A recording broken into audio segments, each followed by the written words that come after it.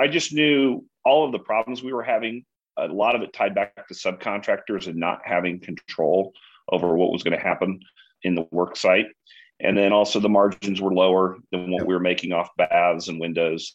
And, just from a consistency standpoint, having employees, I just knew we could have a lot more traction, moving the ball forward. And, we dropped, I cut half the business, but we still grew that next year and did about $5 million.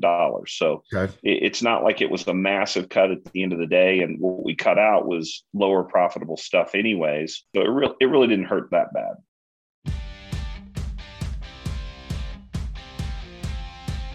This is the Wealthy Contractor Podcast, brought to you by G4 Marketing. Interviews with today's top home improvement entrepreneurs about marketing, sales, money, mindset, and lifestyle. Now, here's your host, Brian Kaskavalciyan.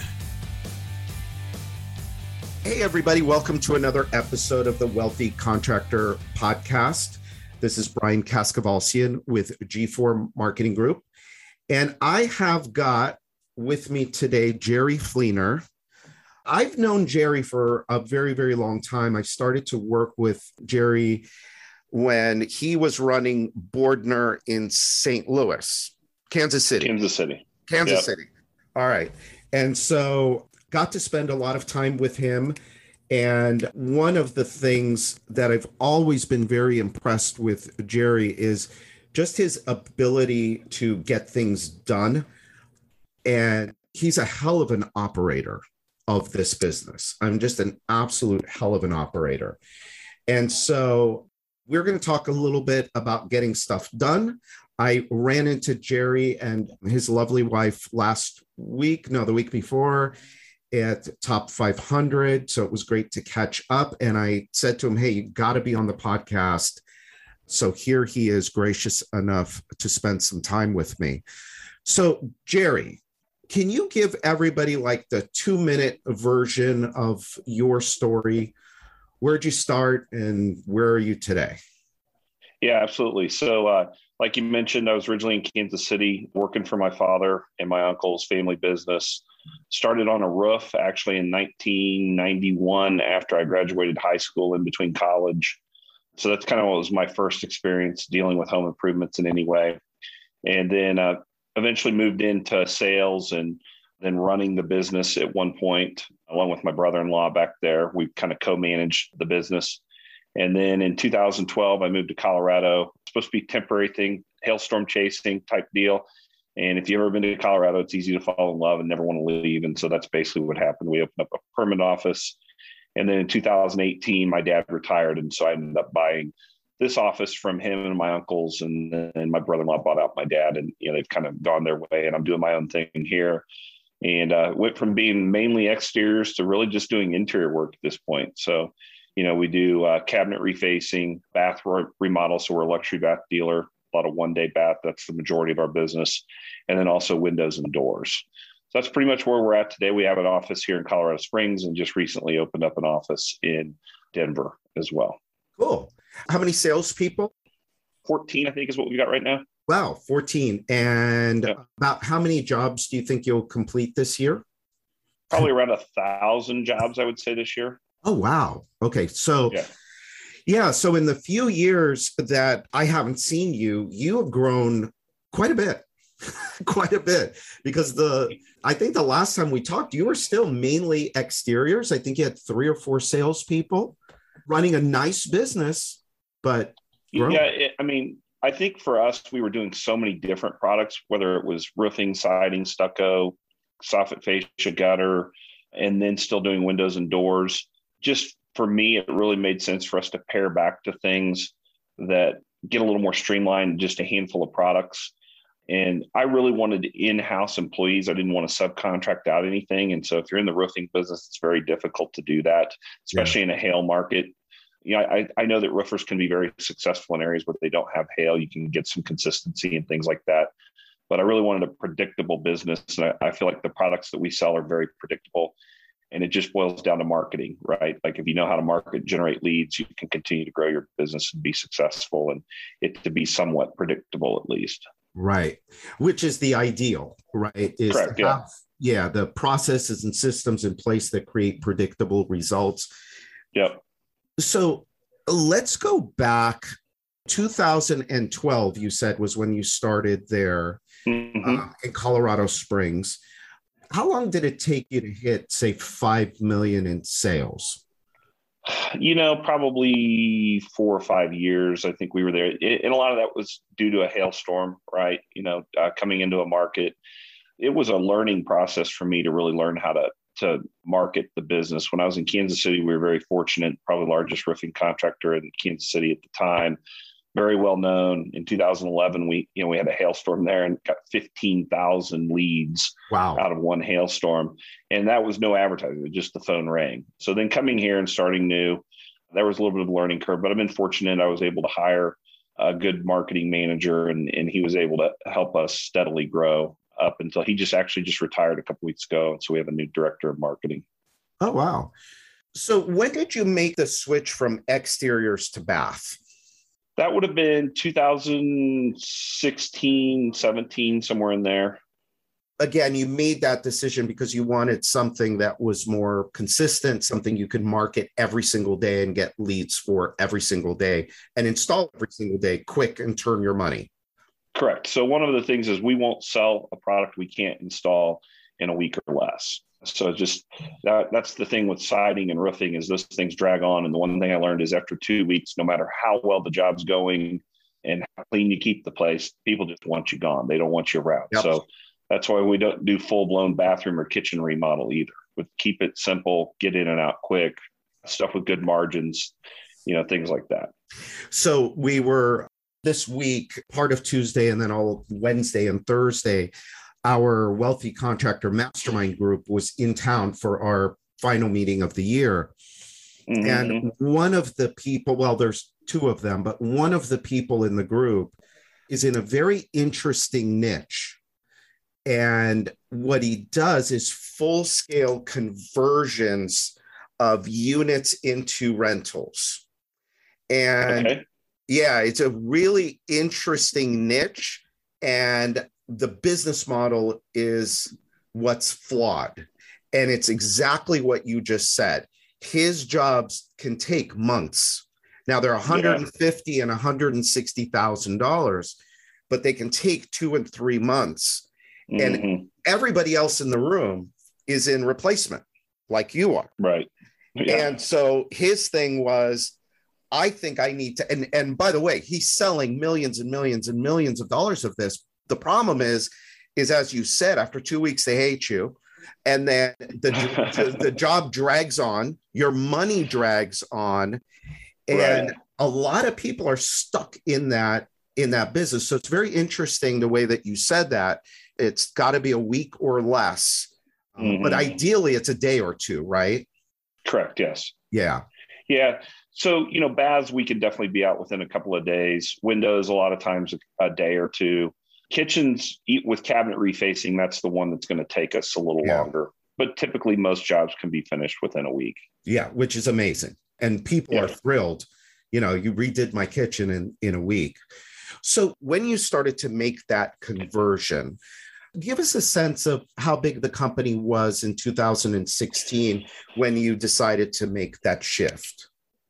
Yeah, we were doing about 7 million at the time. And we basically cut our business in half. I just cut it off and started over and replaced people and moved things around and just started growing, from there. Okay. So what's interesting about what you just said, and I kind of thought that that's where you were going to go with it, is there is also somebody in the group, another person in the group, that there is a division of their business that they just will not let go of. And everybody knows, because they're not making the money they should be making, everybody knows that that's the division that's bringing them down, but they will not let go of it. So it takes a lot of guts to lop off half of your business. What was the thinking process behind that? How did you reconcile that with yourself? Because I would imagine the minute you came up with the idea, there was all kinds of resistance in your head. Are you out of your mind? Are you crazy? Your little Jerry must have been screaming at you. Surprisingly, no. Okay. I just knew all of the problems we were having A lot of it tied back to subcontractors and not having control over what was going to happen in the work site. And then also the margins were lower than what we were making off baths and windows. And, just from a consistency standpoint, having employees, I just knew we could have a lot more traction, moving the ball forward. And, we dropped, I cut half the business, but we still grew that next year and did about $5 million. So okay. It's not like it was a massive cut at the end of the day. And what we cut out was lower profitable stuff anyways. Yeah. It really didn't hurt that bad. Yeah. Well, because most people think when they get, when you propose that idea to them, they think, oh my God, there's no way we're going to be able to survive. We're going to this, we're going to that. But you knew your numbers, right? Inside and out. You knew exactly what was going to happen when you made that shift. Do you want to talk a little bit about that control over finance, that understanding that you had that allowed you to do that? Yeah, I wouldn't say I'm the greatest with the numbers. I'm a visionary type guy. As we were talking earlier, I've really hired somebody to run my business who focuses more on that.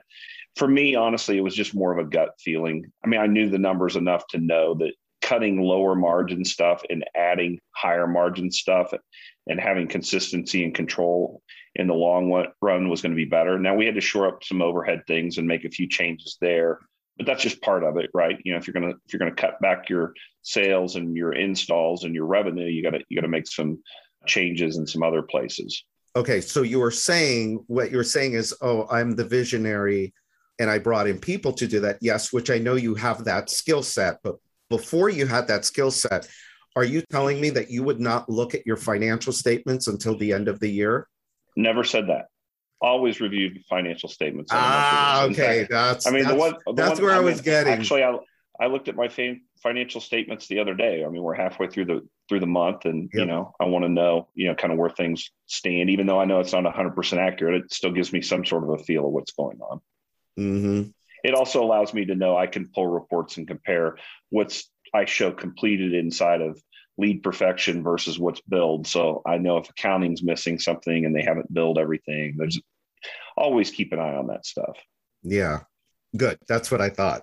Because, in your humbleness, which you've always, that was one thing I always really loved about working with you when we were working closer together all those years back, and really respected about you was how humble you were. Because you ran the largest roofing company in the state, and you could have been a real pill, but you were always really cool and humble. And so you say those things, and I know what, I kind of know that, well, wait a minute, he's being a little humble here because your numbers, you knew your numbers inside and out because you got financial statements on a regular basis every single month, right? You knew exactly where you were. Sure. Absolutely. Yeah. You have to. I mean, you can't just fly blindly by any means. It's funny. I was talking to my accountant and he was saying he has, people who don't even look at their financial statements. They don't look at QuickBooks. They don't, update stuff on a regular basis, that they just wait till the end of the year. And I couldn't do that. I mean, we've gotten big enough now for sure that there's no way possible you could operate that way. Jerry, you would be surprised at how many business owners don't have a real grip or understanding on their finances. And it's almost like, it's checkbook management. If there's money in the checking account, we must be doing okay. And it's always scary to run a business that way. But in these times, especially, it's really scary because change is going to come at some point. And if you don't understand every number in your business, and if you're not nimble and you don't have a way of adjusting when this happens, it was funny in the meeting, we were talking about this thing that, hey, this can't last. It's not sustainable. One of the guys said, winter is coming, I would agree. Yeah. And we don't know when. Mm-mm. We have no idea. We don't know what it's going to look like. We just know there's going to be some sort of contraction. So marketing wise, let's go back to that because you basically had to, when you cut off part of the business, you now had to ramp up the other part of the marketing side of it because it's a leads business. You had to bring in leads. How did you go about that? And what I mean by that is kind of like, did you say, okay, we want to do $5 million. And in order to make up that other $1.5 million, we have to get this many leads. And in order to get this many leads, we got to do this and this. Is that kind of how you looked at it, or how do you look at that? Builder Prime is changing the game for home improvement contractors. Imagine having everything you need to help your business grow in one place. CRM, estimating, marketing automation with SMS, production management software, and now call center dialer integration, all wrapped into one easy-to-use package. And it's never been easier to switch CRMs. Hundreds of contractors trust Builder Prime to grow their businesses with powerful reporting tools to see which leads are making money, which sales reps are the top performers, and where to optimize for the greatest impact. We're talking about winning more jobs, boosting productivity, and delighting your customers. Are you ready to fuel your business growth even faster without all the daily frustrations of your current tech stack? You owe it to yourself, your team, and your business to learn why everyone is switching over to Builder Prime, the only true does-it-all CRM for home improvement contractors. Head over to builderprime.com and request a personalized demo with an expert today. Well, like I said, marketing has been an evolution for us. Back then I wasn't the best at it. I was very fortunate to hire a gentleman who was very good at it, and he's really helped propel our business over the last several years, actually. And so I give him a lot of credit for that, understanding where things were. We were always heavy in shows and events, working 150 plus shows events per year. That's just always been a mainstay. The biggest thing for us was when COVID hit. Early in the year, we had really had no money budgeted at all for anything other than shows and events, just because it was such a heavy time of the year for us. Yeah. So we got caught a little flat-footed. So from a marketing standpoint, I learned a very valuable lesson when COVID hit, which is don't have all your eggs in one basket. You got to be completely diversified from a marketing standpoint. Absolutely. Yeah. How many lead sources would you say you have right now? 20-ish. We got several lead aggregators, pay-per-click, SEO. We do a ton of TV. We're on probably 7 or 8 TV stations up and down the Front Range. That's a big portion of our marketing and budget. Do some pay-for-performance newspaper as well, although that's kind of waned away a little bit here in the last year. Why? I can't really put my finger on it. It was very, very effective for us and had a 10% cost of marketing. That's kind of what we were tied in with the vendors on. And just all of a sudden we quit getting responses from it. And I don't know if it's just, it tends to be our clientele, which is a little on the older side. And I don't know if they're just being more cautious than they have due to COVID and they're not calling as much. So I really don't know what the reason is for it. Yeah. And you're talking specifically newspapers, I'm going to guess. Correct. So we were in 7 publications. I think we're down to only 1 or 2 at this point, just because the others, they weren't producing anything. And, the nice thing about that is we're getting a lot of free branding at the very least from it. People are seeing our ads day in, day out, that unfortunately that's kind of gone away. But the good thing is shows and events have come back. And so, whenever we have shows and events, it always makes for a good next week or 2 after that. And I'm excited. January's coming. We start January to June is our big event season. So it'll be game on. Everybody's getting a little bit of a break here for 45 days. But after that, it's back to hitting it hard. Yeah. What would you say? What for you is the minimum number of lead sources that you want to have on the board at any given time? I honestly don't know. I don't know that there is a minimum. I want every lead source I can possibly get. Yeah. We're constantly looking at different lead aggregators. To LeadsCon about a month ago in Vegas, trying to find more people who could sell us good quality leads. And, that's a process, trying to understand what's a good lead coming from these people and what's not a good lead. For us, I think the next venture for us is we're gonna get back into canvassing. We've done it in the past with limited success. We'd have some really good months and some really bad months, and But I think with my new director of marketing, she's got a background in canvassing and is excited to get it going early next year. Probably around February, we'll start hiring and training for it to launch that. So one of the things that you said earlier is, your ability to get things done through other people. You bring on people to fill roles in your business. So you're basically working on your business, not in your business, as we all like to say from Michael Gerber. So I guess, how do you do that? What was your process for that? I know it was something you were used to, but I'm just, if we're talking to somebody out there that's struggling there, because most of the time it's us, the owner, that's in the way of our growth, because we hold on to doing things that we should not be doing, that other people we should bring in people that can do it so that we don't have to do it. But how do you get started with something like that? What are you looking for in people? How do you determine what's next? What am I going to give up next? Right. Well, I got to give my brother-in-law a lot of credit. He got me to read a book called Traction, which is EOS, and we've begun really implementing that in our business. And in there, it talks about delegate and elevate. I mean, that's one of the big exercises that we're all working on as a leadership team right now. Over the next 2 weeks, we're actually going through everything we do on a daily basis and trying to assess what we can push down to other people. So that's a fun exercise to do.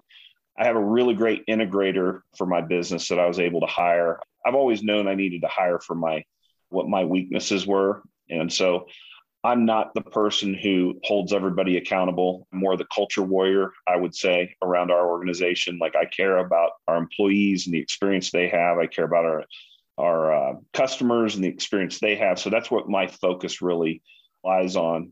And so going through EOS, it just really helped me narrow down to find the right person who melds really well with me. We're on the same page. We understand things. So I was able to pass off the day-to-day duties to him. And then we've been very fortunate to hire a really exceptional leadership team and hire, the right people into the right seats, which is another part of EOS. Another tool that we're using is Culture Index, which has been a game changer for our business. Really allows us to understand who people are before we interview them, to make sure that they have the right character traits for the job. And that's just been a huge impact on our business. I can't say enough about both of those things. What is the difference between Culture Index and something like DISC? I've heard a lot of people talk about Culture Index, and I think we've looked into it here. Or they might be using they might even be using it.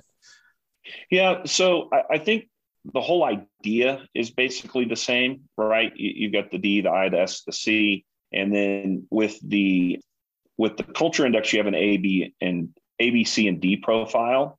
So the A is the autonomy, the B is the social ability, the C is the patience, and the D is the attention to detail. And so the thing I really like about Culture Index that's different from DISC is we can create what's called a C job for every position or organization. And when an applicant comes in, it ranks them against the ideal for that position. And it will tell you what percentage match they are, and then overlays a graph over the existing graph to show you where the differences are between the two people. So you can see, maybe you want somebody who's got a whole lot of attention to detail for a position, and it will show you how far they vary from that. And so that's interesting. Our rule of thumb is if somebody doesn't match at least 80%, we won't even interview them. They're not going to have enough of the characteristics that we're looking for to even, spend the time to have a conversation with them. And then it measures, like your ingenuity ability and your logic score, and then also what's called energy units. And, we found the energy units to be really interesting. People with high energy units tend to work a lot more than people with lower energy units. Those are usually the people that are going home right at 5 o'clock every day. The higher the energy unit, the longer time people will actually stick around and work a little harder. Yeah. And probably people that are very motivated by incentives as well. Yeah. Salespeople are always motivated by incentives. Our call center people are, show and event workers are. The everyday, like office type personnel don't seem to be, and that's not really what we're focused on with them. Overall, we're more focused on having a culture, where people want to work and they want to achieve something, but they're not necessarily motivated by the money necessarily. We just had a company outing, our quarterly company outing the other night, and had 65 people show up and bring spouses and kids and everything, and it just was a really great time to get together and bond and kind of promote who we are as a company. Nice. So what does that look like when you say promote who we are as a company? You get together and what happens? Do you get up and talk? What do you do? Yeah. So I give our core value speech once a quarter, get up, and because we always got new people coming in. And so, it's important for them to hear who we are, what our belief systems are, what our core values are. And so then we give awards around our core values. And so whoever was the best representative of one of our core values, they all get a gift. And we're trying to tailor those to kind of be something that's a blessing to the person, based on, what their needs are and what they've got going on in their life. So that was a lot of fun to do. That's the second quarterly we've done that. And it just was a really great time. We went to Whirly Ball. I don't know if you're familiar with Whirly Ball. So it's like bumper cars meets highlight and basketball on a basketball court type deal. It sounds really weird, but it's actually a lot of fun. And so it sounds weird, but it must be fun. It is. Yeah. Everybody had a great time. But yeah, I mean, giving awards around core values is the big thing. And so like I mentioned, we had 4, we didn't really feel like we had anybody that represented one of our core values, so we didn't give an award around it. It's one of those things where we really want people to have to earn them. We're not just looking to give stuff away. Yeah. Yeah. It's funny this week with the whole culture index thing and with EOS. And for those of you that are not familiar, we've talked about EOS here, I don't know how many times. More and more companies are getting onto the entrepreneurial operating system. We've been on it for a little over 3 years. You guys just started, but it sounds like you're off and running already on the system. But the business owner, the Jerrys and the Bryans and the probably yous of the world are the visionary type. We have the ideas. We are horrible at execution and details. We hate it. And so you need a really good integrator that's going to come in and be a buffer between you and everybody else so that you can go kind of do your dreaming and thinking and figuring stuff out.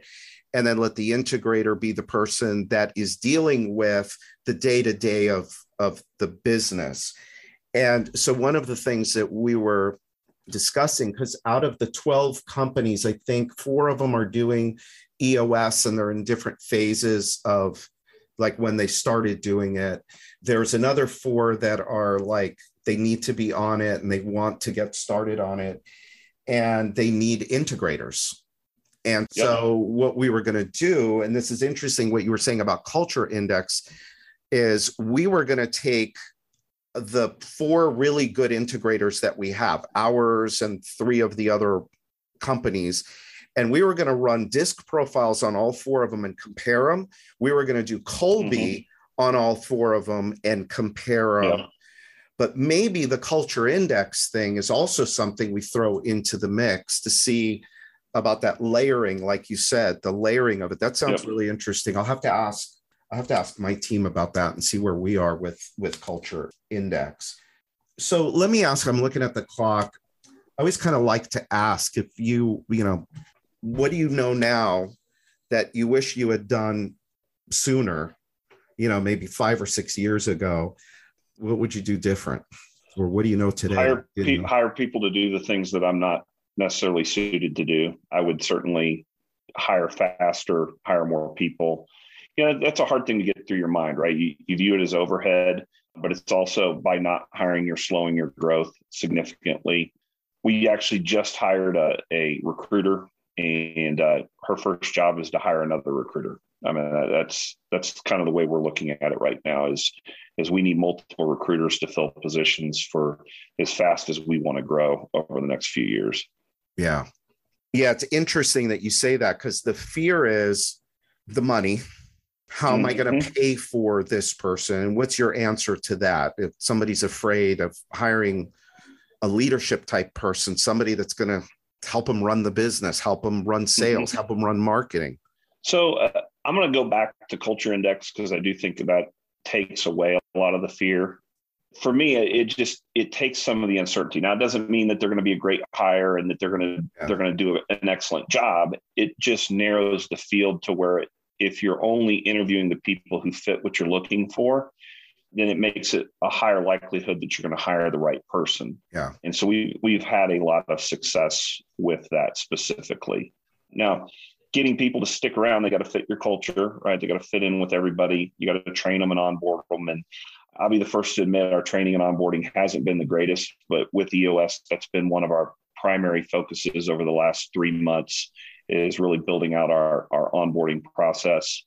And, I think if you can hire and onboard people properly, then I don't think you're really going to lose any money. Like, bad hires cost you more money than just hiring somebody who's going to stick around and do the job right. So, and back to the EOS thing, we've moved very rapidly with EOS, and I'll credit that to the fact that we got an implementer, not an integrator. Right. Yeah, we got an implementer, and I specifically sought out a guy. I told him I wanted the best guy, somebody specifically with experience in our industry, and I ended up with the number one implementer in the country. Lives an hour from our office, and he owned a window home improvement company for 10 years. So, wow. Like, he knew everything about our business. We're talking about NSLI, we're talking about lead perfection, and he knew all of these things. So it's been really, really great. And his name's Chris Hallberg, and he has just been able to help us accelerate this whole EOS implementation into our business quickly. Yeah. EOS is a game changer, isn't it? It is. I can't say enough about it. Yeah. I wish I would have done it. My intention was to really start it in 2020, and then COVID hit. And so I kind of put it on the back burner, and it would have been nice to have started earlier, but I'm kind of glad it pushed off another year. I ended up with probably a little better leadership team because of the way things worked out. And, we've just been very fortunate for it to work out as well as it has for us. Yeah. And what's interesting with what's going on right now with everybody's looking for people, whether you want them or not, you need them. And the thing that I think is tough is your company a place where people want to come and work? Is your company attractive to A players? Mm-hmm. And all the things that you've been talking about, the culture and making sure that people are the right fit and the core values and all of that. And then, of course, doing the quarterly get-togethers and making people feel like they're all, working towards a common and shared vision. When you've got good people out in the marketplace and you don't have a lot of those things in place, you're going to lose the A players to Jerry, and you're going to end up with the B and the C players. Right. And so it's something that we all have to, it's something that we have struggled with a lot this year is just that, are we a place where people really want to come and work? Are we a place where we're going to attract A players? Right. That was a big focus for us. That's always been a focus for me. Like I want my employees to want to work for us because we take care of them, because I truly do care. Yeah. We actually just won Best Place to Work in Colorado Springs here about a month ago. Oh, congratulations. Yeah, thank you. I'm pretty excited about that. When you're talking about recruiting people, that's a really great, thing to be able to put out there and attract some A talent, which we have attracted some really high level A talent here recently. And that was before that. Just things are headed in the right direction, and having that EOS stuff in place and having your core values, and it's been really good. Yeah. Awesome. Well, Jerry, this has been great. It's been great catching up with you. We didn't really get too much of a chance to catch up a couple of weeks ago, and I'm so happy to hear about all the good stuff that's going on. I'm happy to hear about how little you're working and how much fun you're having, which you've earned it, you deserve it, and I'm really happy for you.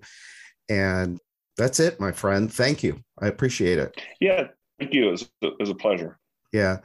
So to everybody listening, hope this was of value. And I thought it was really, really, really interesting. We learn from people that are really doing some things right. And there's a lot of, good nuggets inside of what Jerry talked with us about and shared with us, and hopefully you were able to grab some of those out of there.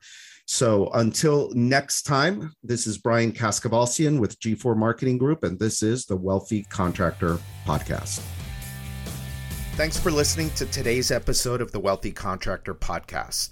Let me ask you, did it help you look at your business in a different way? Did it spark an idea or ideas that you hadn't thought of before? Do you have a list of action items that you can take and implement into your business or your life today? I really hope so. If it did, I'd like to ask you a favor.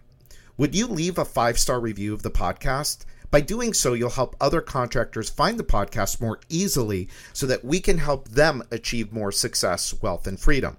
And before you go, make sure you subscribe to the Wealthy Contractor Podcast so you get access to the latest episodes as soon as they're available. We're always striving to provide you with great content so you don't want to miss what's coming up. In fact, if you haven't already, make sure you go to thewealthycontractor.com and get your free copy of my latest book, The 7 Secrets to Becoming a Wealthy Contractor. Just pay shipping and handling, and I'll take care of the cost of the book. So until next time, this is Brian Kaskavalsian.